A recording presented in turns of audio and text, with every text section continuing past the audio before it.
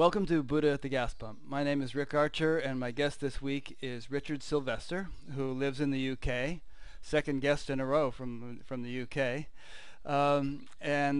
Richard, I would suppose, would define himself as a teacher or speaker on non-duality. We'll let him define himself directly in more detail. He was a student of Tony Parsons and many other spiritual influences over the years, but I don't want to speak for Richard because he has his own distinct way of expressing things, and I've listened to him for about 4 or 5 hours over the last week, and I've really been looking forward to this conversation. So thanks, Richard, for this opportunity. Thank you. Yeah.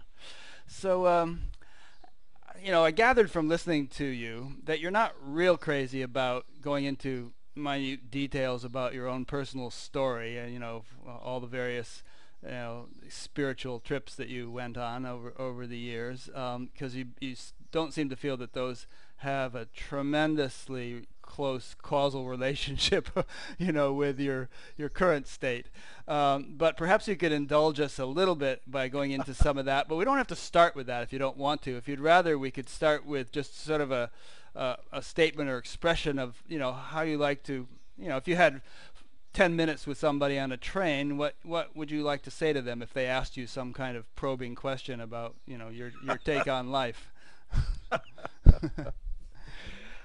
I usually try to avoid talking about non-duality to passing strangers on trains unless they really seem passionately interested.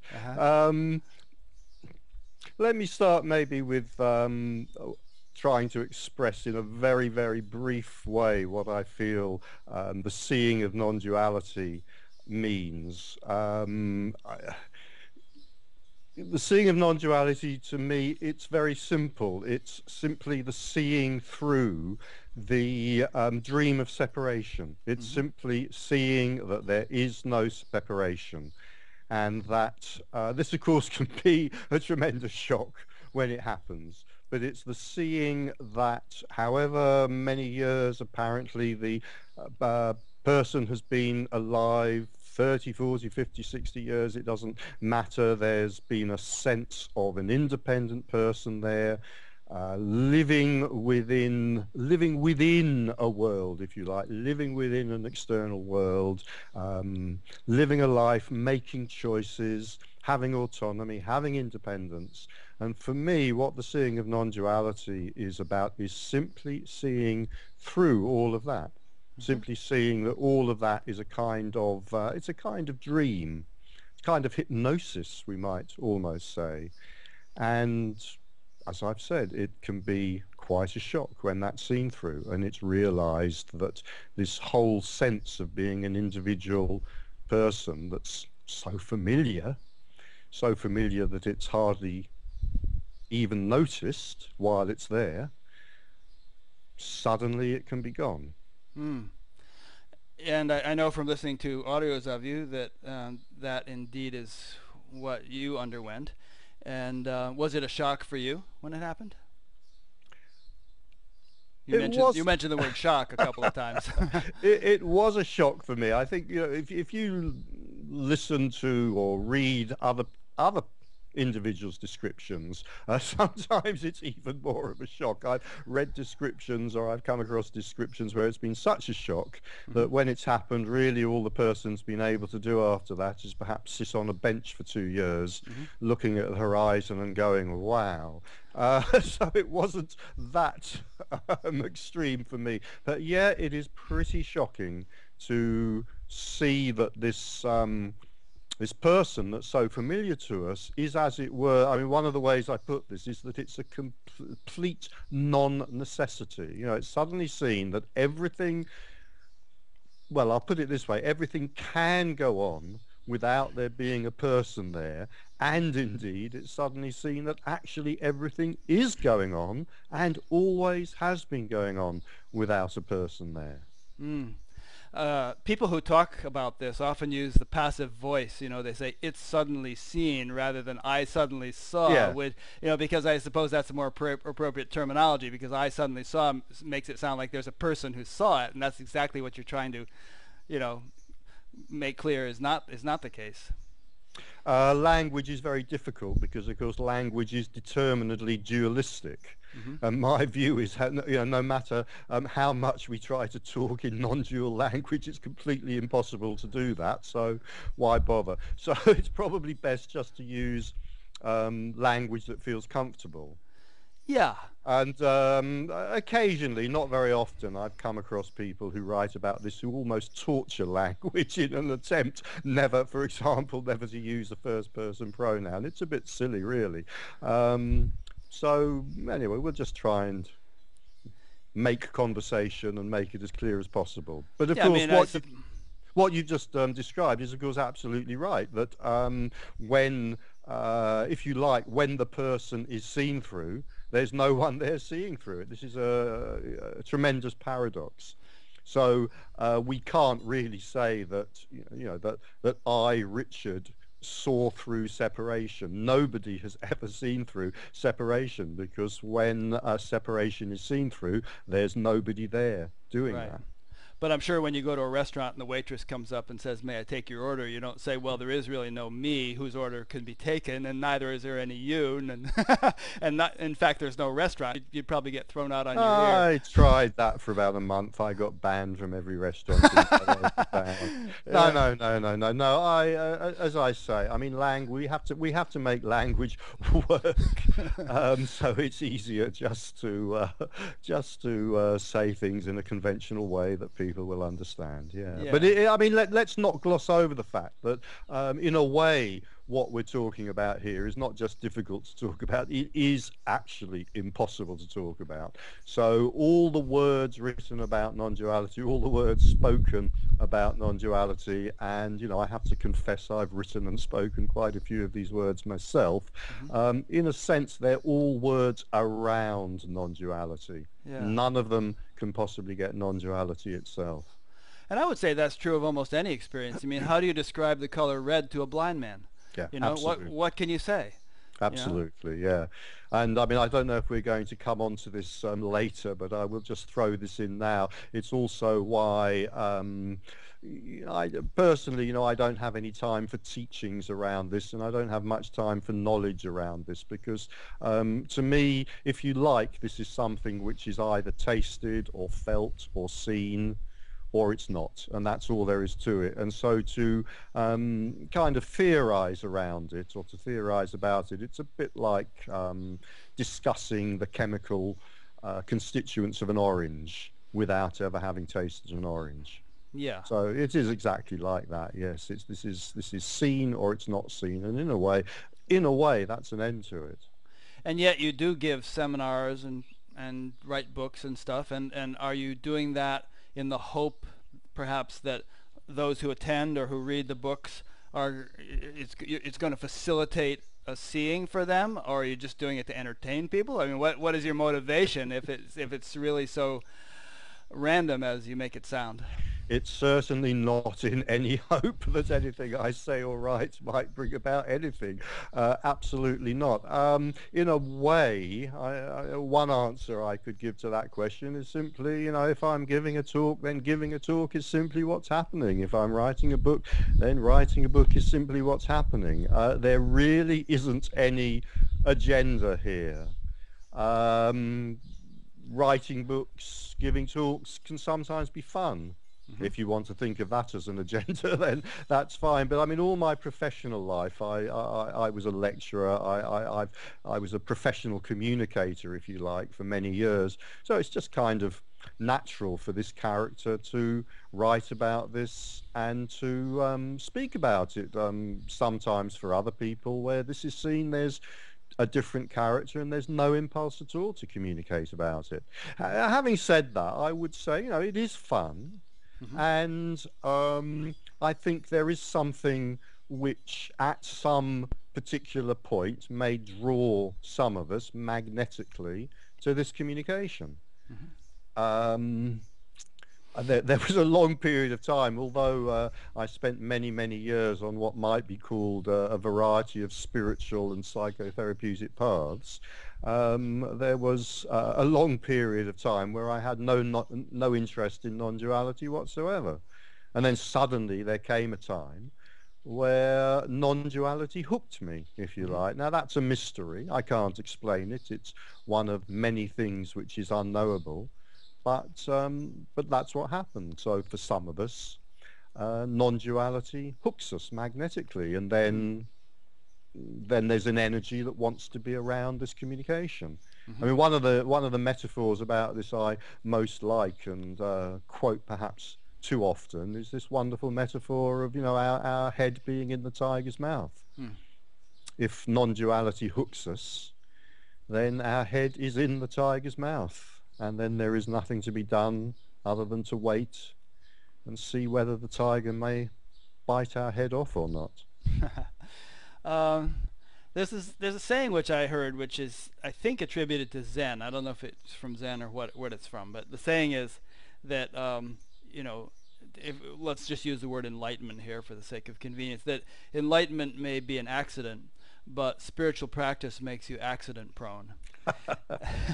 And I I've heard heard, that. and while I was listening to your talks, I heard you often say that I heard you often sort of diminish the significance of spiritual practice and kind of assert that it probably has no bearing on one's eventual realization or awakening. And I'd like to sort of, in a friendly way, beg to differ with you on that, and just see where it gets us. See what sort of discussion it stimulates. I mean, would you really say that it would make no difference in terms of one's eventual awakening whether a person meditated a couple of times a day for several decades, or knocked back a few whiskeys a couple of times a day for a few decades? I mean, wouldn't the latter tend to have an influence on the brain and nervous system, which would diminish the likelihood of realization? I mean, isn't any experience, our discussion right now, or the taste of food, or the realization of non-duality, in some way dependent upon the neurophysiology? And aren't certain spiritual practices effective, let's say, in fine-tuning the neurophysiology so as to make this realization more likely? Well, I'd say let's call it the world of duality, there is cause and effect. That's obvious. If I knock back a lot of alcohol for many years, I may get cirrhosis of the liver. The problem with what we're talking about here, let's give it the word awakening or liberation or seeing through separation. The problem with that is that it is outside the world of duality and therefore acausal. Mm-hmm. And I think there have been examples, one or two one of them in particular quite well known, as somebody who knocked back extraordinary amounts of alcohol for a very long time, and then Mm-hmm. suddenly there was awakening. And Yes, if Sailor Bob and Wayne Lickerman both come to mind. Well, there you go. There's two at least. And there's been a little bit of research. I'm not going to quote this with too much rigor because I don't know a huge amount about it, but there's been a little bit of research into it's so difficult to put this into words. Let's say into individuals where separation has been seen through, to see if there was any kind of common thread in the background, in the life that had apparently been lived by that person up to that point. And certainly it seems to me the evidence is very, very poor. There just wasn't any evidence that a high, a statistically significant number of these people had been meditating or even standing on mountain peaks in beautiful sunsets. There's just no correlation. I think this is, I want to say, I think this is a tremendous challenge to the mind. The mind really does not like what I'm saying. And my mind doesn't like it any more than anybody else's does, because the mind does live in a world of cause and effect. And the mind also lives in a world where there's a kind of natural justice or fairness, where if you put effort into something, you get a reward for it. So, for example, if I spend 15 years assiduously learning French, at the end of those 15 years, I can expect to be pretty good at French. So the mind says, well, if I spend 15 years or 30 years learning liberation, then after 30 years there should be liberation. But unfortunately, you can't learn liberation. It doesn't work like that. You know, the mind has absolutely no purchase here. Concepts have no purchase here. Understanding has no purchase here. I feel almost embarrassed to be saying this because, as I say, my logical being and my mind don't like this any more than anybody else's does. Mm-hmm. And there we are, you see, there we are. Somebody who's never even heard the word meditation might be, you know, going up an escalator in a department store and suddenly there's nobody there. Suddenly there's just going up an escalator in a department store. And in a way, that's, in a very fundamental way, that's all we're talking about here. All we're talking about here is seeing that there doesn't need to be a person for there to be a going up an escalator in a department store, or for there to be anything else happening. Yeah. No, I mean, I agree, it happens. And of the 67 or 8 people I've interviewed so far, there have been 1 or 2 who had no spiritual inclinations whatsoever, and one morning they woke up and things were really starting to cook. But those statistics differ with that research you cited. I don't know where they got their figures. In my own experience, you know, hanging around spiritually inclined people for the last 40 some odd years, I do see a fairly high incidence of people having what we would call a genuine realization or awakening or whatever, which, you know, in my own unscientific way seems to be much higher than you're going to find in the general population of people who aren't interested in such things. Okay, can I say one, or if I can remember it, 2 more things? Sure. Yeah. About that. One of the things I'd say is that in a very fundamental way, I want to suggest that what we're talking about, although it's a very, very natural question and people ask it all the time at talks that I give, I want to suggest that in a way it doesn't matter, because what happens, happens. And if there is an interest in somebody, if you like, if there is a magnetism towards some kind of spiritual practice, or hanging out with non-duality teachers or something like that, if that's there, that will probably happen. It won't definitely happen because the bus might be late or something, but it will probably happen. If there's an inclination to hang out in bars and drink lots of vodka, then that will probably happen. So in a sense, I mean, it's you know, this maybe sounds fantastically simplistic, but in a sense, you know, what happens, happens. And there isn't, you know, we have the sense that we are a person who's in control of that, you know, that I can choose to sit at the feet of my guru and be devoted for 20 years halfway up the Himalayas, or I can sit in a bar and drink vodka for 20 years. We have a very, very strong sense that we are the causer or the chooser of that happening, and that is just, I'm almost inclined to call it an illusion, which is a word I don't use very often, but let me call it an appearance instead. So in a sense, you know, however strongly we may feel we are choosing to sit at the feet of the guru or to sit in a bar in Boston, actually that is just happening. Okay. And then there may be the seeing of liberation at the feet of the guru or in the bar of Boston, or there may not. And again, you know, that's just happening. And the other thing I wanted to say is that in a sense what we're talking about also belongs to an enormous area called the unknowable. And I think one of the fundamental things that happens, you know, if we're honest, you know, when this is seen, if separation is seen through, it is a plunge into an enormous, let me call it an abyss of not knowing stuff. Now, you know, many years ago when I was younger, you know, I knew quite a bit of stuff. And then I set out on spiritual paths and learnt to meditate and started studying philosophy and reading Buddhist books and things like that. And then I knew more and more and more and more. And by the time I first walked up the hill in Hampstead to listen to a talk by Tony Parsons, I knew an enormous amount. This is a kind of natural trajectory of a person through life. We accumulate knowledge, as it were. Now, when this is seen through, when separation is seen through, and it's realized there is no person, all of that knowledge gets blown out of the water. And there is a plunge into a complete not knowing. And in a way, all of these questions then become irrelevant, partly because it's seen that there is no real answer to these questions. These are questions that are asked by the mind, and no real answer exists, let me put it like that. Yeah. And suddenly, when the sense of person collapses, I think also what happens is there's a loss of interest in these questions.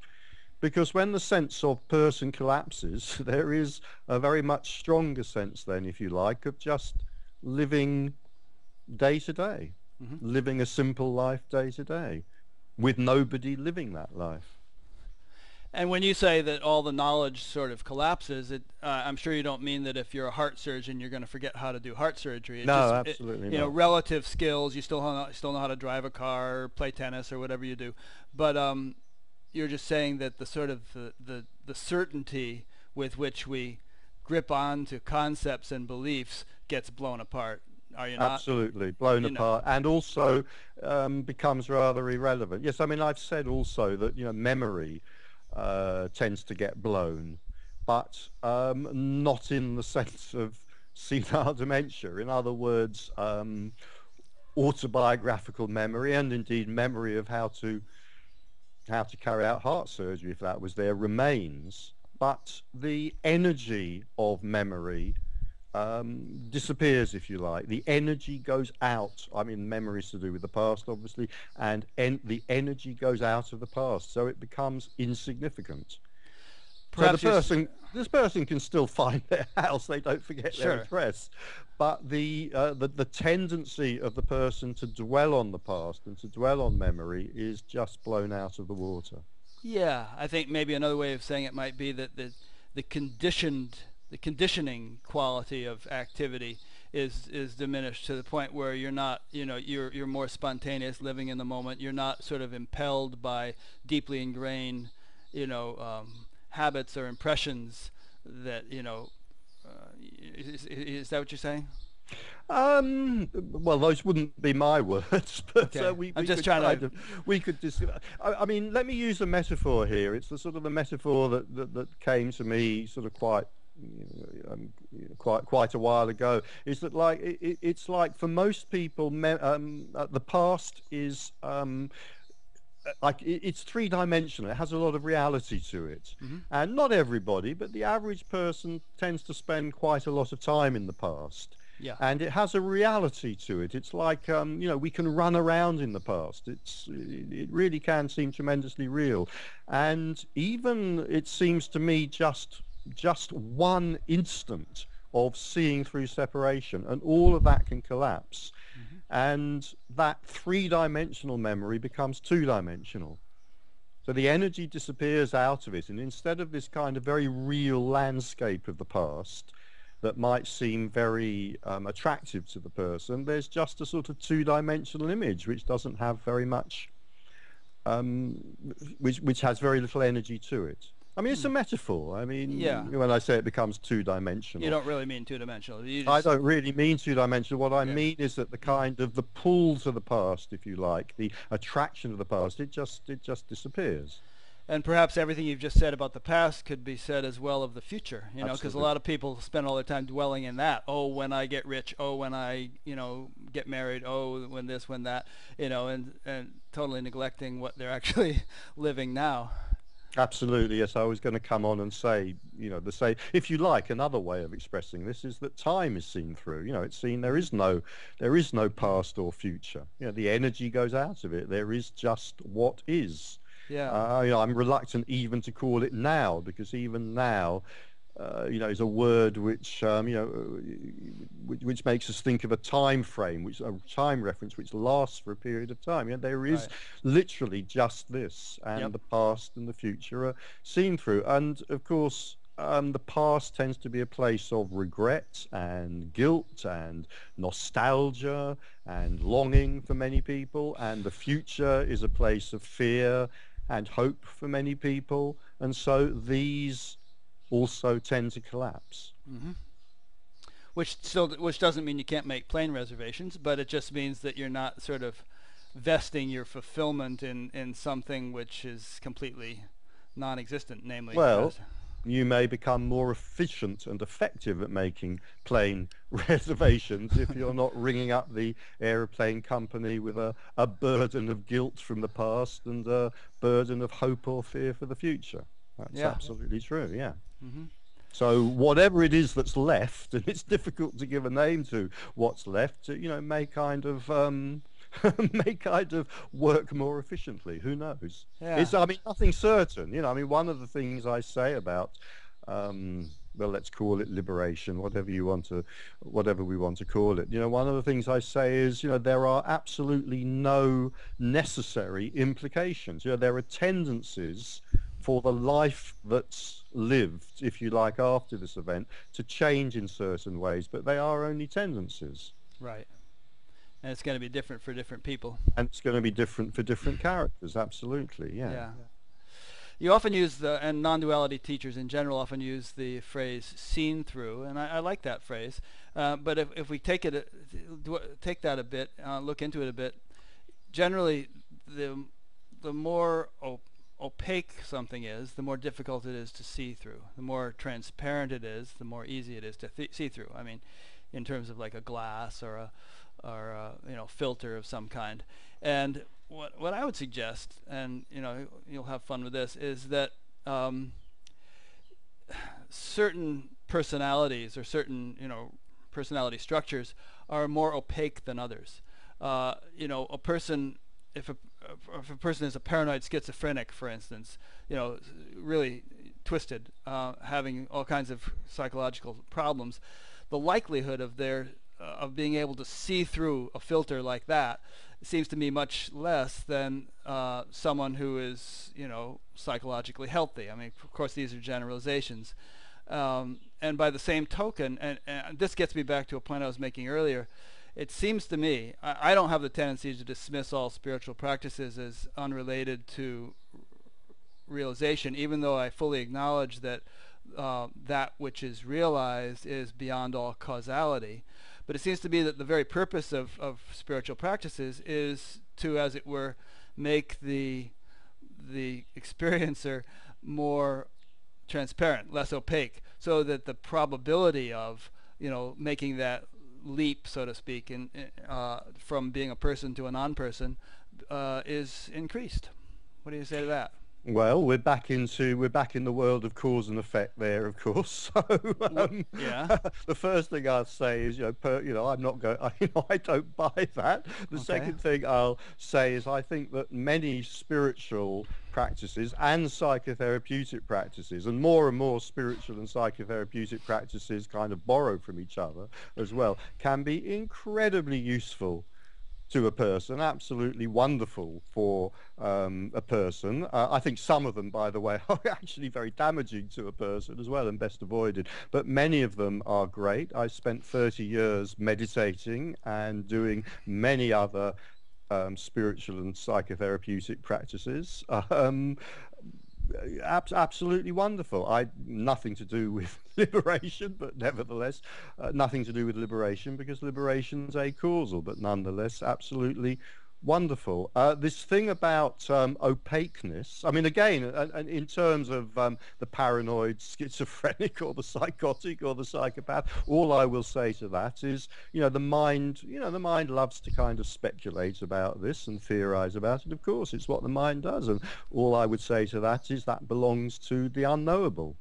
But what you said about, if I can kind of take your comments off in in the direction I'd like to take them in. What you said about opaqueness, it reminded me of a metaphor. I mean, I often use it, but it's a very traditional metaphor. It's a very obvious metaphor, which is that, you know, the person, if you like, sees reality through a veil, or through a glass darkly, as St. Paul put it. Mm-hmm. And when I'm asked to sum up non-duality or non-separation as simply as I can, you know, the simplest thing that I can say is that in non-separation, what is seen is this is it. You know, this is absolutely it, and that in a sense relates to what we were talking about the past and the future. No past, no future, this is it. But the phrase that seems really important to add to that is that in non-separation, it's seen that this is it and this is sufficient. You know, this is enough. There doesn't need to be anything else. I mean, another way of putting this, which I love, it's not my phrase, but I love it, it's a little bit flowery and ornate, is that, you know, it's then seen that this is already the miracle that we're looking for. You know, the ordinary is absolutely extraordinary, and the ordinary is the miracle that we have always been looking for. And, you know, that's why when, if you like, when separation is seen through, you know, all searching stops. You know, searching stops because it's realised that there's nothing to search for, because this has always been that which we are searching for. Absolutely, I have no argument with that. It's very well said. But if I may, go ahead. Sorry, what I wanted to add to that, simply to that, is that in a way the reason why, if you like, for the searching person, for the person who feels separated and who is searching, the reason why the everyday and the ordinary is not seen as the stunning miracle that it actually is because the person acts like a veil. It's like the person is looking at the everyday through the veil of separation, and it makes it kind of muddy, because that veil of separation carries all the person's neurosis and all their fears and hopes and anxieties and guilts, all the stuff that we've been mentioning already a little bit. And so it's hardly surprising that if the everyday is experienced through that kind of crust, if you like, of neurosis and separation, that it isn't going to seem very exciting. I mean, another way of putting this, if you like, is that for the separated person, you know, what they experience of the, if you like, of the everyday, of the ordinary, is not in a way what this actually is, but what they're experiencing is their own projections, or a great deal of it is their own projections. Exactly. Yeah. And so it's not it shouldn't be a surprise, you know, that if you like, that we find life, ordinary life, dull and look for something else. And it shouldn't be a surprise that if that sense of separation falls away, taking with it, hopefully, at least some, if not all, of that neurosis, that then it's kind of like, it's stunning, and we throw up our hands and we go, well, this is just amazing. Which may explain why there are these stories of people who basically just sit around for a couple of years afterwards, unable really to do very much other than gasp. Yeah, that's what happened to Eckhart Tolle and Byron Katie both. But what I'm suggesting is that veil of separation, as you just implied, can be very thick. You know, it can be very opaque, and there can be many, many, many layers of conditioning, which are going to make it very difficult, if not impossible, for a person to just turn on a dime and say, "Oh yeah, now I see through it. Now, no problem. It's all done, over with." Well, can I say, I really want to say, you know, the person can't turn on a dime. In a sense, what I want to say is the person can't do anything about this. You know, the person in a way is the problem, but the person is in a way also, you know, the person is when the sense of separation disappears, the person is seen to be, if you like, an unreal construct, and an unreal construct cannot disassemble itself. I mean, I have a strong feeling. I mean, yeah, I mean, I'm enjoying this conversation, but I have a very strong feeling that by the end of it, we'll probably still be disagreeing about this point, which is absolutely fine. But you know, this is what I will sit here and assert, that you know, that an unreal construct cannot disassemble itself, whether on a dime or whether through 30 years of assiduous self-inquiry. Okay. No, we probably still will be having this disagreement, but you know, I am very much enjoying having it, and it's a friendly disagreement, and these are, you know, things that I dwell on a lot because I interview a lot of people, some of whom have your way of putting things, and these are sincere doubts or questions or ways of thinking that I have, and I'm not just going to sweep them under the rug and pretend I don't have them, you know. So if I can have this conversation with you, who knows, by the end of the conversation I may be seeing things exactly the way you are, because I'm open to the possibility that I am mistaken, you know, and that I'm, my very way of sort of dwelling on these perspectives is keeping me from a greater degree of clarity. But if I could encapsulate what I often sense when I hear non-duality teachers talking, is that, well, and I know what you're gonna say to this, but that a description is being used as a prescription. And I know what you're going to say, which is that you're not prescribing anything because you don't feel like the person can deconstruct themselves. So you're not offering a formula or a prescription that anyone can use to get out of their dilemma. And I guess my only difference with you there is that I would disagree with your previous statement that there's nothing that an illusory person can do to deconstruct themselves. It's sort of like a person standing in a big mud puddle, let's say, and he says, "How do I get out of this mud puddle?"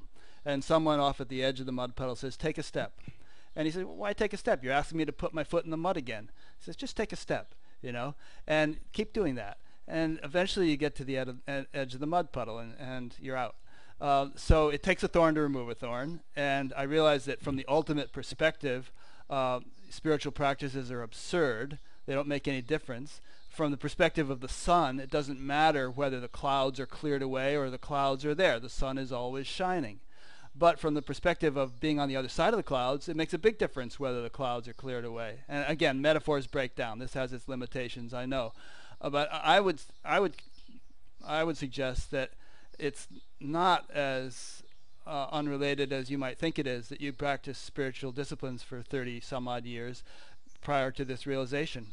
I mean, as you say, maybe people who are destined to have this realization are attracted to spiritual disciplines rather than hanging out in bars, and maybe there is no causal connection. I don't know. Well, I've just wrapped myself up into a corner, but go ahead and respond to what I just said, if you would. I thought I already... You have, but you know, but so have I. Had for the last 20 minutes. But I know, and so have I. I'm just kind of going at it from different angles, you know. All right, let me see if I can say something now without just repeating simply what I've already said. You can repeat.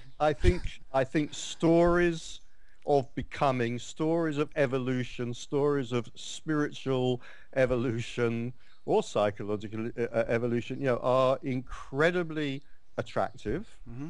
There are many of them. Many of them are completely contradictory. In other words, you could, you know, really take your pick. You know, you can find a teaching and follow it devotedly for 20 years until you come across exactly the opposite teaching. Mm-hmm. You know, you can find a guru who tells you that you must want enlightenment more than life itself, and there are many stories in the traditions about this. You must want enlightenment more than life itself, and that's absolutely fine till you come across a guru who says you have to give up wanting enlightenment entirely. You know, there are many stories, and what, as I say, many of them mutually contradictory. What happens, you know, we want a story, we crave a story, you know, we feel separate, we feel as if we're suffering, we want a solution. We find, if you like, we find a story which is let's say, which resonates with us or which is attractive to us, and we start pouring our energy into it. And so we then turn this story into something very real. It could be anything. It could be a story, it could be a story about working towards liberation. It could be the story of Freudian psychoanalysis. It could be the story of Christianity and being saved through the love of Jesus. It really doesn't matter. We come across a story and we make it real by projecting, if you like. We project our energy into it and it becomes fantastically real. Then we start hanging out with other people who also buy the same story, and it becomes more and more real, and eventually our whole life is revolving around it. It's not just a path, it's also become kind of our social life as well, if you like. And some of these stories become so popular that we start building buildings around them, temples around them. Again, where it might be a church, it might be a temple to psychoanalysis. And if you like, what I'm trying to say is we start with an idea, and then we kind of put our energy into it until it becomes more and more real. We start by the time we've created buildings, it's almost impossible to see through. It's almost impossible to see that this is actually just a story. It's just a narrative, if you like, to make sense of the. In other words, it's a narrative to take us away from the reality of unknowing or not knowing into a kind of comforting but false knowing. Would you say that? For somebody who's spent 30 years studying traditional Advaita and doing the practices of traditional Advaita, it will seem incredibly compelling. The same will be true for the Tibetan Buddhist, the same will be true for the Christian, and of course the same will be true for the Jungian psychotherapist. Each of us becomes convinced, if you like, by the story which we have invested so much energy in. So do you feel that you have any energy invested in any stories? I mean, the non-duality world that you live in, so to speak, does it play the same game, or is it beyond stories? The same games can be played in it, of course, because non-duality is still a story. It's absolutely. I mean, if you like, it's an interpretation. We can't use words about anything without creating a story. I would, however, say that non-duality is it's the sort of mother of all stories. It's the one that cuts through all the other stories. It cuts through the psychological and the religious and the spiritual stories. But yes, of course, it is still a story. But I think you open that question with, do I have an investment in the story? Well, you were just going on about how people do become invested in. They invest a lot of energy in their stories. They build buildings and so on and so forth. And I mean, obviously, non-duality is a lot less story laden than the Catholic Church. But would you acknowledge that within the world of non-duality teachers, there's a certain party line, or certain belief structures, really? Oh, absolutely, of course, absolutely, yes. And maybe one day there will be non-duality churches all over the world instead of Catholics. I sincerely hope not, but that is the way of the world. Yes, I mean, of course there are maybe even in my lifetime there will be the first non-duality war. Who knows, between different non-duality sects. I mean, this is kind of what the mind does. This is what people do. This is what the mind does. There's no reason. Non-duality in a way is no different, but in a different way, it hopefully offers less purchase to these kind of forms of madness and ego madness that tend to accrete around these stories. But as long as there are, as long as there's that sense of separation and that kind of, often really desperate need to find meaning, if you like, to find purpose and meaning, and to find an apparent path out of the dilemma of the person, then this is going to happen, of course. And people defend their corners, and of course. Yeah, no, I don't. I'm sure that if I were to draw a cartoon of Tony Parsons, you wouldn't put out a contract on my head, you know, because there's just not that fanaticism. I mean, you're more you're not invested in any particular perspective like Well, that. I have to say the internet, of course, is a wonderful it's a wonderful tool for releasing people's rage, their True. beliefs. I mean, I don't go onto internet forums and things like that, but I have one friend who does, and I mean, the invective and abuse is really quite remarkable. But I I mean, know, even in again, it's even in just non-duality forums. I mean, maybe absolutely that's what that's you're what I referring meant. to. But I've had a That's what couple I meant. people, yeah, I've had a couple people say Yeah. that, all these people who talk this way, they're so full of shit. They're really steamed about, anyone who doesn't toe the non-duality, absolute fundamentalist line.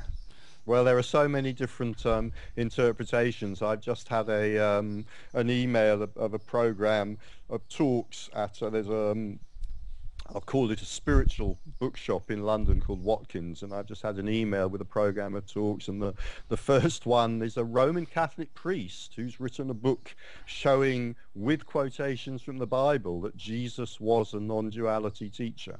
Hmm. So, Well, well, I probably shan't be going to that talk, but he of may have course, been. there are so many, indeed, but there are so many, there are so many angles. And meanwhile, meanwhile, what I would say to all of that, in a way, is, okay, well, this may excite us, it may interest us or not, and let's maybe come back to, this is it, and this is enough. hmm You Well, know, Jesus, he a said, simple life. in my Father's house there are many mansions, and to me that means something which is anathema to non-dualists, which is that there are many levels of consciousness or many levels of perspective, and that ultimately there is only one reality, and there are no levels of consciousness. But insofar as we are alive and living life, then there's the possibility of all these different perspectives and levels of consciousness. But I mean, to quote to touch upon your point about mystery, Jesus also said, "For the foxes have their holes and the birds have their nests, but the Son of Man has no place to lay his head," which to me means, just sort of dwelling in a state of uncertainty, and yet finding that to be a state of great liberation. Well, I don't often find myself quoting from the Bible, and I hope you won't think this is a subject change, but I do occasionally quote, "Except ye become as little children." And hmm it does, except you, I'm, You got it. except you become as little children, you shall not enter the kingdom. And I do think there is something there that I like very much. I think in a Yeah. way, this seeing through non-separation, in a way, is a return to a childlike state. It's a hmm return to the kind of the immediacy of what is, hmm and it's a kind of turning away from the adult complications that separate us from that immediacy. Yeah, Yeah. simplicity and innocence. Absolutely. Yeah, yeah, Yeah. yeah. Yes, I mean, people sometimes ask me, kind of what I do in my day-to-day life, which is an incredibly boring topic. But I mean, all I can say to that is I lead a quiet and simple life. Yeah. I walk round the park and I drink coffee.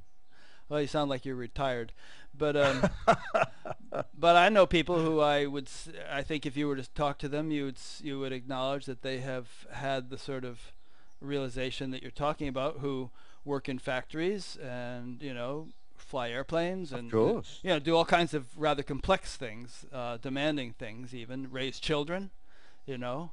And there's no incompatibility there. Although I think maybe perhaps a simple life is somewhat more conducive to, there's less sort of impact overwhelming you from sensory, which is probably why the whole monastic traditions arose in the first place. People figured, well, if we can just sort of simplify and have less stuff to deal with, maybe we'll settle into a unified state more readily. And I'm probably really slaughtering the sort of terminology you would prefer to use here.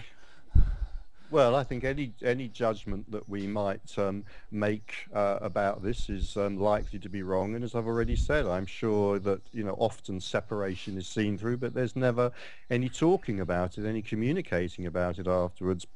Sometime, perhaps because that individual doesn't have that kind of character. So, we can never know. People sometimes ask me, whether I feel that this is an occurrence that is happening more frequently at the moment, which is a kind of popular view for people to take. And my answer to that is, well, how can we know? How can we know? Because we don't know, we don't know what has been happening.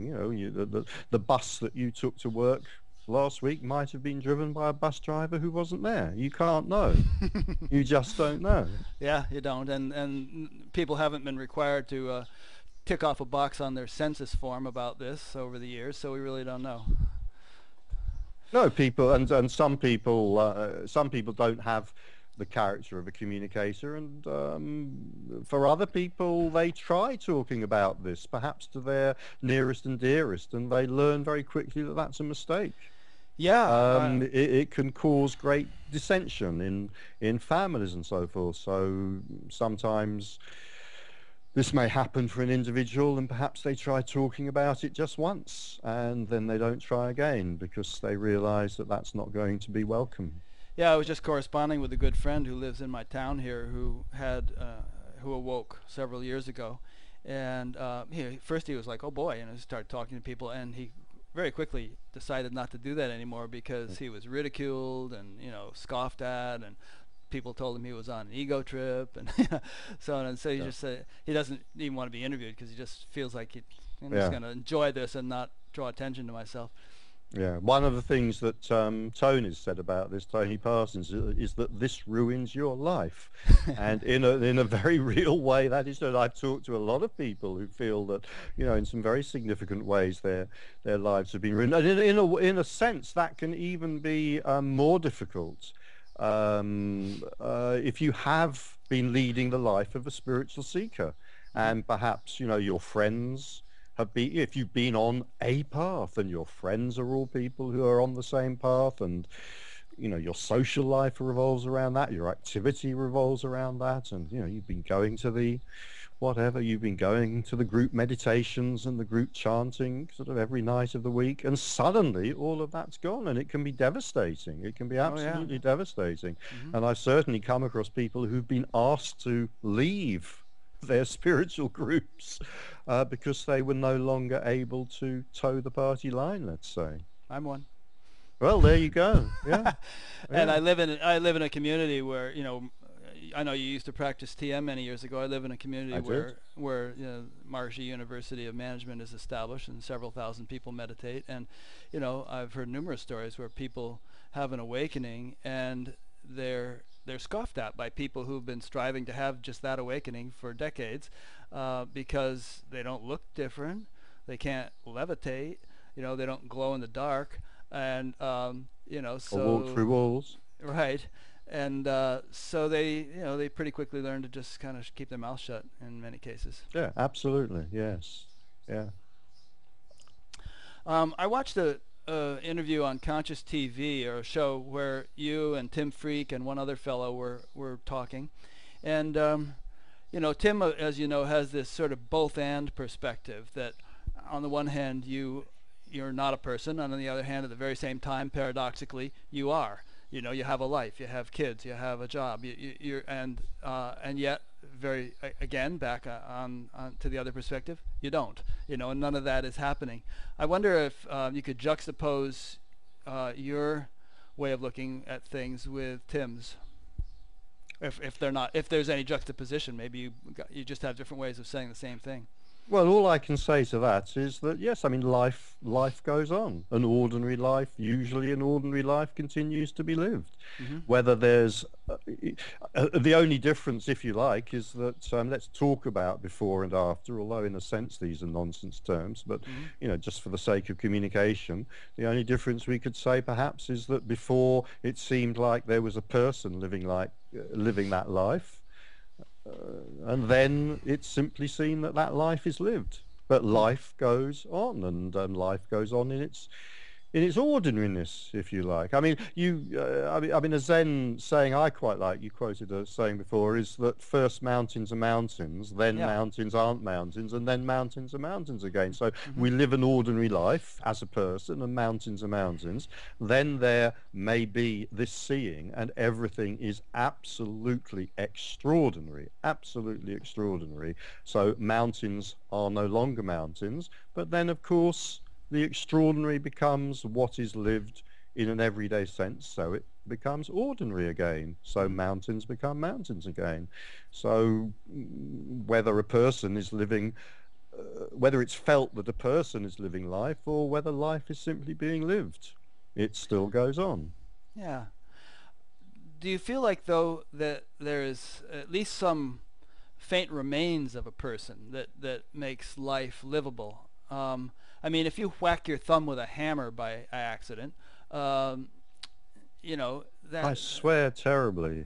Yeah, and Should I do that? if I'm in the same room with you and you whack your thumb with a hammer, the pain is experienced there in Richard Sylvester. It's not experienced in Rick Archer, although I may commiserate with you a bit. But you're the one who is experiencing the pain. Is that possible without any iota of personhood? You know. Well, everything simply goes on as before in a way. There's a physical body. I mean, I tend to call this sometimes, it sounds a bit unromantic, but never mind. I sometimes call this a psychophysical organism. So there's a physical organism which can register pain, and thank goodness it can also register pleasure. There's a character. There are preferences. There are character traits. There are likes and dislikes. There may be opinions and beliefs even, and there's no particular reason why any of that should change. But aren't all those things together the person? I mean, they're not what I mean. I mean, they may well be what some philosophers of self mean by the person, but they're not what I mean by the person. What I mean by the person is the sense of separation. It's the sense of contraction. So the sense that, I exist here as a contracted being in an external world which I move around in and have to negotiate with. So when I say the sense of person goes, what I mean is that sense of separation, if you like, that sense of contracted energy expands, and that Right. sense of separation disappears. Now, what is left maybe everything else. It may be. There is a tendency I've noticed in both myself and in other people that I've talked to. There is a tendency that when that energy of contraction goes into expansion, there's a tendency for at least some and maybe quite a lot of neurosis to disappear. Mm-hmm. So if you like, the character that's left may be, hopefully, less neurotic than the person was before. But apart from that, characteristics, likes, dislikes, preferences, all of that simply goes on. Why not? If the person, if the person enjoyed country walks before, why should that which is left afterwards not enjoy country walks? Probably they'll enjoy country walks more because they won't be carrying a lot of neurotic baggage on the country walk. Mm-hmm. So, would it be fair to say, in attempting to describe? Can I say one? Yes, Sorry, please, yes. can I say one more thing? Because Sure. I was reading a little thing on the web 2 or 3 days ago about the Jivan Mukti, which is not something I know very much about, but it did bring a thought to my mind, which I think has some relevance. I think we set up these stories of becoming, stories, if you like, about how I will eventually escape from whatever my misery is as a person, because usually it's not recognized that the core misery is the misery of separation. So we set up these stories, and one of the ways we do this, it must be so obvious, both in religions, in spiritual paths, also in psychological and psychotherapeutic paths as well, is that we create an ideal of a being which we might one day become. whether it's, a Buddha, a Jivan Mukti, somebody who has undergone their final psychoanalysis. It doesn't really matter, but I mean, it's like this is one of the, if you like, one of the constant habits, of our minds, that we will project outside of ourselves an idealized version, an impossibly idealized version of what it can be like to be a human being, let's say.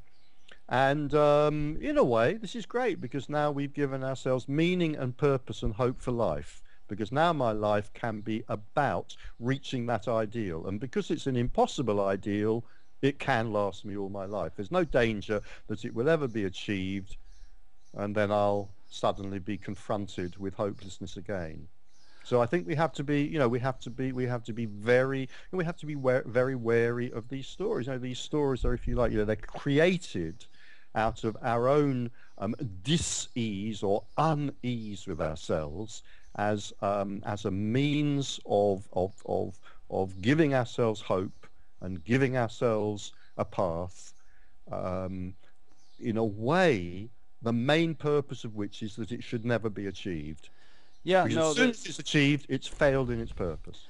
Yeah, there's a spiritual teacher named Francis Lucille, whom you probably know, and someone quoted him recently as saying that the problem with the progressive path is that people never feel they can reach the goal of it. They never feel they're good enough for, whatever the goal may be.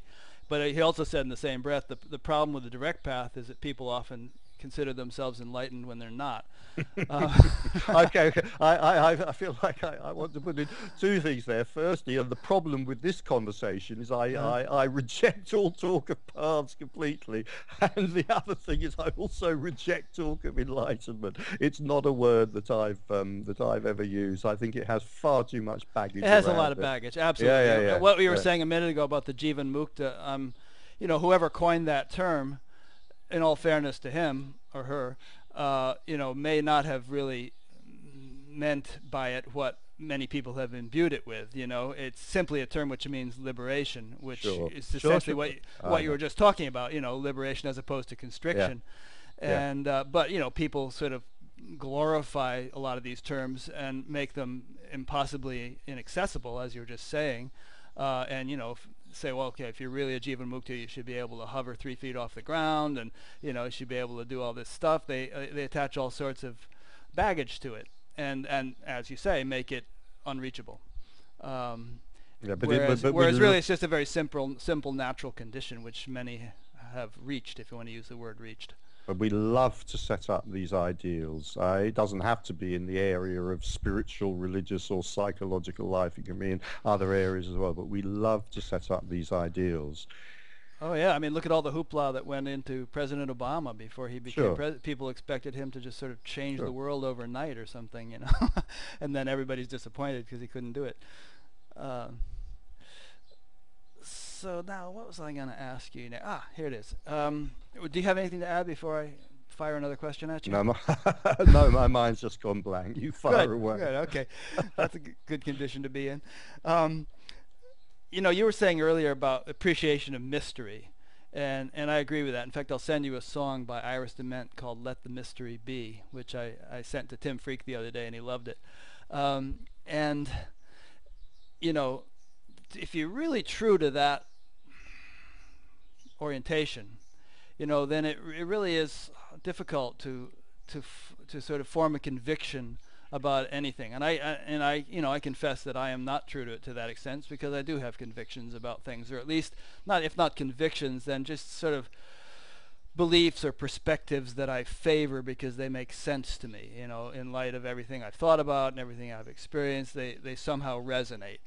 But I'm certainly open to the possibility that they might be turned on their head, next week, and I will not, I'll say, oh, how silly I was to think that way.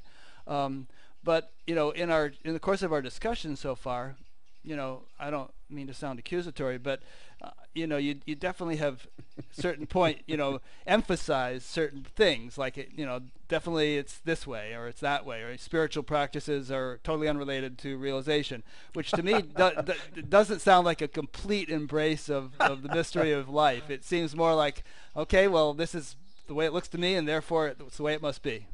Can I add one more thing, though? I would also say that none of that has any importance whatsoever. I really do think it's important to. It's important to add that, paradoxically, it's important to add that none of that has any importance whatsoever. Yeah, well, I love the word paradox, and so in light of in keeping with in the spirit of that word, I would agree with you and yet disagree with you, paradoxically, because if you if you say to a room full of people that well, from where I sit, spiritual practice is totally irrelevant, then it's going to tend to have the effect of diminishing their motivation to do it, which might seem fine to you, but it's to me it's like a guy standing on a mountaintop saying, "Okay, here's the view from the mountaintop. It's really great. By the way, you could stop climbing because the view from the mountaintop is like this."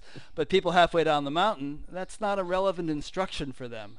It may be when they reach the summit, if they're deeply in the habit of climbing, you might say, "Hey, cool it. You don't need to climb anymore.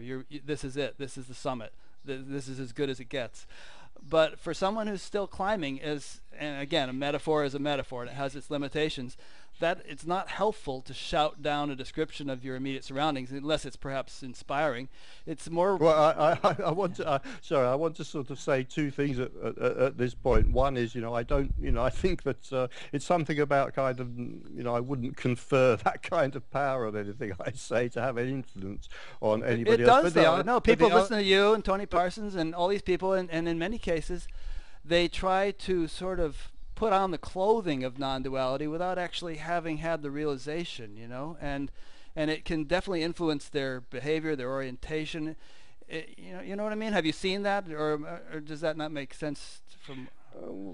It doesn't make that much sense to me, and again, in a way, I feel like from where you're coming from, that's kind of meaningful and important. Yeah. And you said something I wanted to sort of pick up on a few phrases back, and I've forgotten exactly what it was, but it was something about the mountain. Something metaphor? About being no, something about being helpful. And I mean, there is no intention here to be helpful. Okay. There is no intention here to be helpful. Would you care to elaborate on that? Well, there isn't really anything to elaborate. I'm kind of fairly suspicious of people who want to be helpful. I mean, you're helpful if you were walking down the street and a little kid fell off his bicycle, that's you would different. Sort of help him. Well, there may be an impulse there, and I might pick him up and dust him down, indeed. But that's not what I'm talking about here. You see, I mean, we talked previously about agendas. And if I'm trying to be helpful, then that's an agenda, and there isn't that agenda here. I'll tell you a little story, very brief story. The Amma, the hugging saint who goes around hugging millions of people. She does all these huge humanitarian projects, especially in India. Building homes for the tsunami victims and helping prostitutes and lepers and widows and all this stuff, hospitals. And one of her senior swamis said to her one time, "Amma, what more can we do to help the world?" And she said, "What world?" To me, that story implies that she very well knows that ultimately the whole thing is just there is no world. It's an illusion. There's no one who can help anyone. We're all the same person, as it were. But on the other hand, paradoxically, she has this mighty drive to help people, and I think the two can coexist. Of course they can coexist. And there is whatever character is there, and whatever happens happens. I'm just saying you made some reference to talking to people about non-duality and saying this and that, and I just wanted to make it clear that there isn't an agenda to help people. Okay. When that's going on here.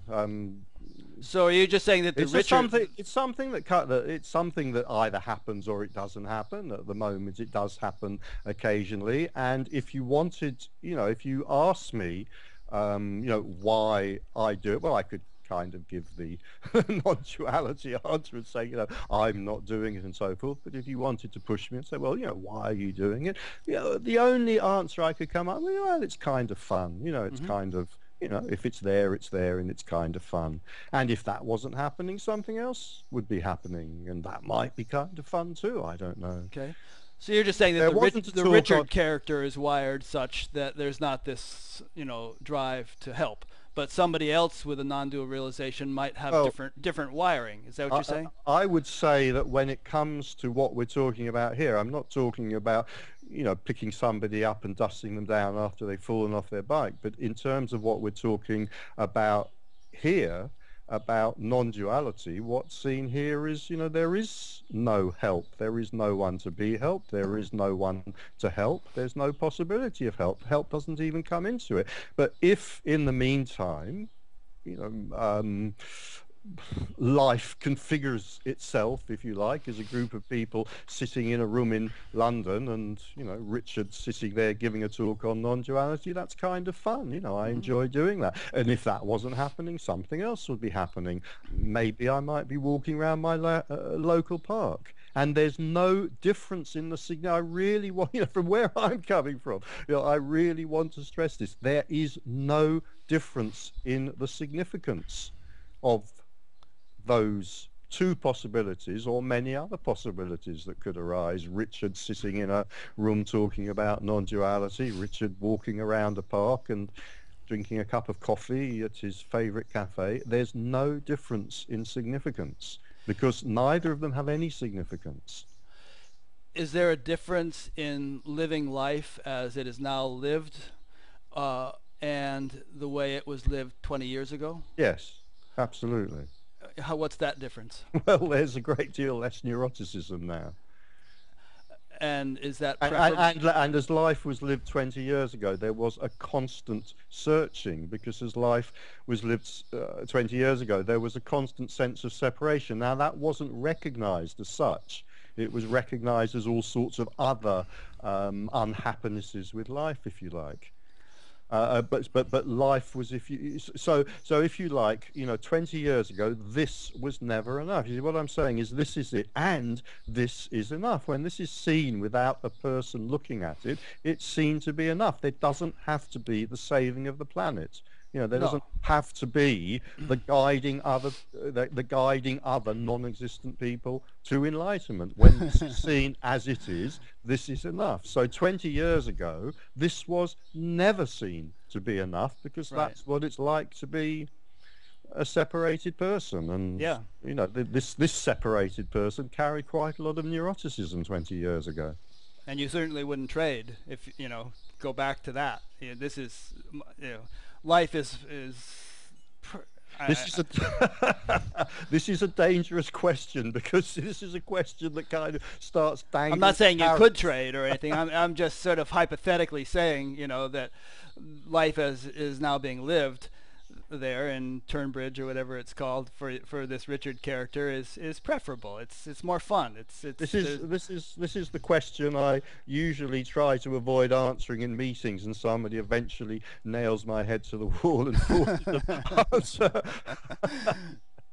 Well, what I'm getting at in a sneaky lawyeristic sort of way is that your life has been enhanced, and terminology. My life hasn't. I know. Terminology is hopelessly inadequate. No, I know.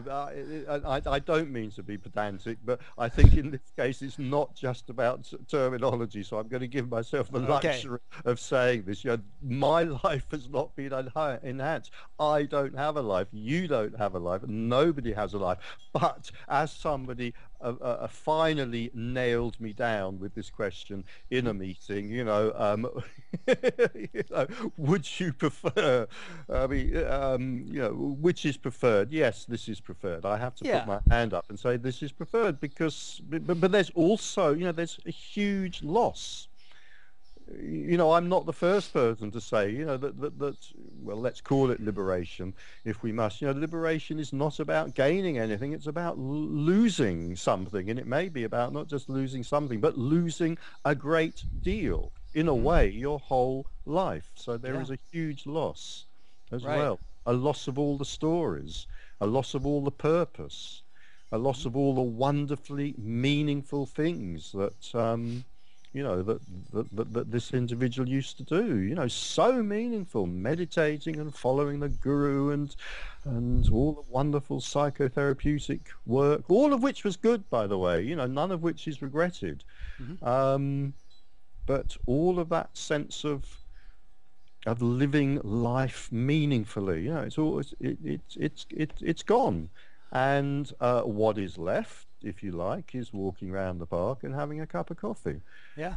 And maybe in a way, you know, having a cup of coffee for the first time ever. Looking at a tree for the first time ever. You know, rather than looking at the person's own projections superimposed upon the tree. Yeah. And that's what happens in life. I mean, we grow into adolescence and we lose all our little toys that fascinated us so much as children, you know, and we grow into adulthood, and the things that we really get a kick out of in adolescence may seem trivial, you know, and obviously I'm talking about chronological age there, but, you know, if there's a new stage in life, naturally things that belong to the old stage that were integral to it are not going to be there anymore. Well, this is all true, and you know, absolutely. It's like you know, we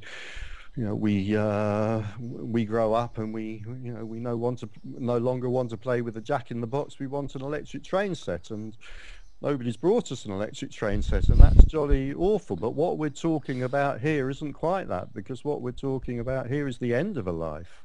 Yeah. In a way.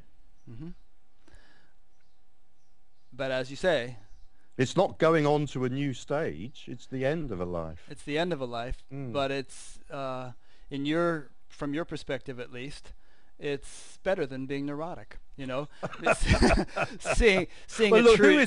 who is going to sit here and say that being neurotic is better than being less neurotic? Come on.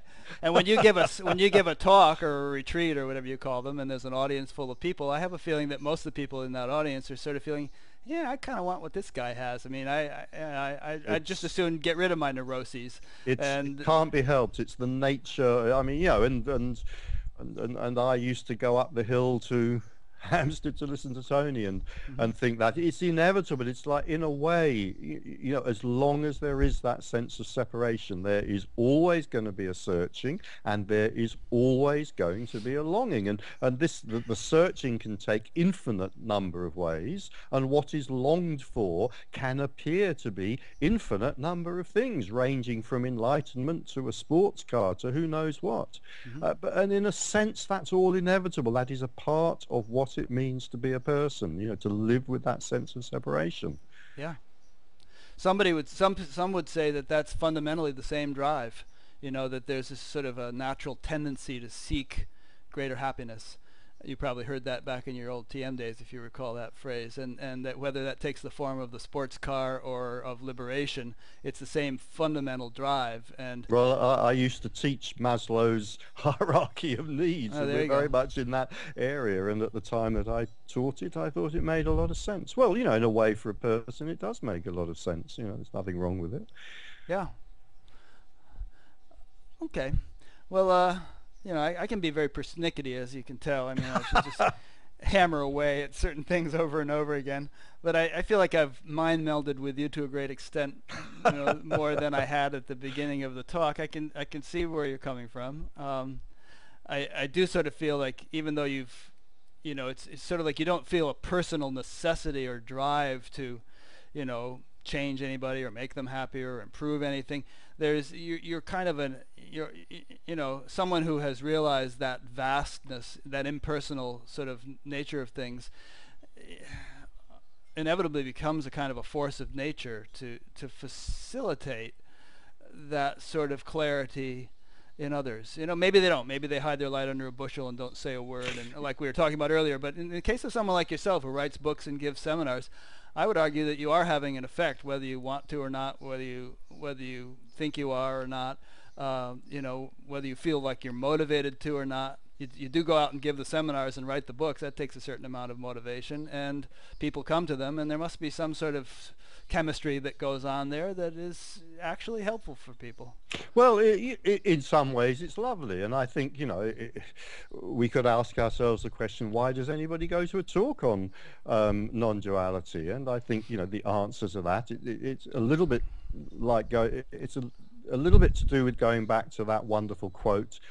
Our head being in the tiger's mouth. If there may come a time for certain people where there is simply a resonance with this communication. There's just a recognition that this is, you may very well disagree with this, but I'm going to say that there is a resonance with this communication and a recognition that this is the final coming home. This is the ultimate. I completely agree. As I said earlier, this is the story. It's still a story, but it's the story that cuts through all the other stories. Yeah, and there is just, it's a mystery. It's part of the unknowable. But there may simply come a time where there is a magnetic resonance with this communication, in which case that's where the person will be, unless the bus breaks down on the way. I don't disagree in the least. I think that you really nailed it by saying that. And I think resonance has a lot more to do with it than the words that are spoken too. I mean, if you sit with a person or with a group and just go on for a weekend, there's a lot more that is conveyed in the silence than in the words, in a situation like that. People don't go home with a whole lot of new concepts that really help them out, rather they attune to some extent, resonantially, if that's a word, and, maybe some of them actually have that shift. And I mean, as you said, in your own history, your shift was sort of intermittent for a while at first until it kind of stabilized. And sometimes I think it takes multiple exposures or multiple tastes before the whole thing kind of steadies. In some cases, that seems to be the case. Well, okay. I mean, didn't you say that? Yeah. I'm going to ignore the kind of, the cause and effect there of the multiple exposures that then create that, but Yeah. I was asked to read a book recently by a new writer on non-duality, an Australian chap, and he's got there's something very delightful in there. I can't remember. I wish I could remember the exact phrasing, but he's kind of addressing this thing of giving advice about this, and he says, well, do what you like. He says, have a cup of tea, go to meetings. If you like, find someone who's awakened and hang out with them. Do what you like. It won't make any difference. So saying he continues to conduct meetings and write books, that's what seems ironic to me, is all these people saying, don't bother, it doesn't make any difference, but sign up for my next course. Well, if giving them a meeting in, let's say, London, next month seems like fun, then that may be what happens. And if people come to it, it'll happen. And if it doesn't happen, it doesn't matter. Who is that guy in Australia, by the way? He writes under the name Rick Tam Barry, I believe, and his book it's just come out recently in England. It's called The Telling Stones. Okay, just curious because my next interview was with a guy in Australia, but it's a different guy. Right. Alrighty. Well, I feel like my nature is such that I could carry on for another hour doing this and annoying the heck out of you. Could your audience? Oh, who is my audience? No, I said, could your audience? Oh, good question. Yeah, they might say, all right, Archer, enough is enough. Let's leave this guy alone. But I personally, I've really enjoyed this, and I hope you don't feel I've been disrespectful or anything. No, I enjoy the cut and thrust. I did an interview recently, a written interview with a website called Advaita.org, which is a very traditional website, and the whole interview was it was good. It was pretty tetchy. I think at one point the interviewer actually said, "Oh, come off it, Richard." Yeah. I enjoy it. I do think that, I think one of the things, I think perhaps a slight problem. I mean, the kind of line you've been pursuing fairly doggedly throughout this interview, I think it's a very natural one, and it's very understandable why a lot of these interviews go down these paths. But there's another part of it, things, other things get lost. Can get lost within that. Yeah. And I wouldn't want them to get lost. I do think, I mean, one of the things, I don't know whether I'm quoting or misquoting, I'm never quite sure, but one of the things I kind of remember reading in Nisargadatta, and I might be misremembering it, is don't you see, this is already the miracle. This is already the miracle for which you're searching. And I think that is something I would like to stress much more than, these kind of dissensions or disagreements about whether there's a path or no path and things like that. Yeah. And, in a sense, I mean, in terms of the essence of what you've been saying, I have no disagreement whatsoever. I think you're totally on the money. And, but taking your Nisargadatta quote as an example, he would say something like that. Then he would turn around and have a nice, rousing bhajan session, with the folks who happen to be there. Lovely. Yeah, something, I spent a significant part of my life meditating in groups and doing wonderful chantings and so forth. Loved it. Loved it. Chanting's great. Yeah, whatever floats your boat, as they say. Well, exactly. Chanting's great if you find it great. It's very enjoyable if you find it enjoyable. Uh-huh. And if not, maybe it's hanging out in a bar. Yeah. Different strokes for different folks. And there's no reason, of course, why you shouldn't do both. Yeah, some people do. Okay, is there any did anything kind of get lost in the shuffle? You said a second ago maybe something can get lost when we're having this sort of debate type of conversation. Is there anything you haven't had a chance to express that I... Probably masses of stuff, but it's it's not going to come to me. Yeah. And maybe I should close in saying that I fully acknowledge that who knows, a year from now I might be singing exactly the same song you're singing, and might have completely dropped this whole perspective that I've been hammering away at here. I'm open to that possibility. I don't consider my degree of clarity to have reached the pinnacle of possibilities here. I'm just sort of going as honestly as I can by seeing things the way I see them, but trying not to be dogmatic about it, trying to sort of be inquisitive, open-minded, and recognizing that I might totally change my perspective when the opportunity presents itself. You think? My wife just came into the room and she says you take yourself too seriously. At least I think that's what she said. I have headphones on. What does the dog say about this all? The dog is just wants to go for a walk. Yes, you see, I think that's the secret. I mean, people talk about. I don't want to labour this, but people. I can't remember if it was in TM. They had this concept. I think it was the different levels of consciousness, and one of them was God consciousness. Yes, it was. I think what we're talking about here is dog consciousness. Because, right. Dogs are just. This is it for dogs, and they're always up for whatever this is, and they just get on with this. Reminds me of the one about what does the agnostic, insomniac, dyslexic do? He stays up all night wondering if there's a dog.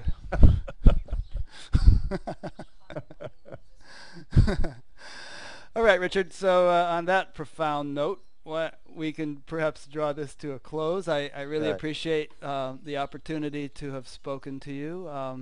I find it very stimulating and enlivening, and I hope others will enjoy this conversation as well. As I always say at the end of these interviews, if you are listening to this in some way that you're not aware of the fact that there's a site called batgap.com, which is an acronym for Buddha at the Gas Pump, go there and you'll find all the interviews that have been conducted. You can sign up for an email to be notified when new ones are conducted. There are discussions that take place in each interview's little subsection. So some discussions around this interview may occur. And there's a podcast you can sign up for if you like to listen to things on your iPod, as I do.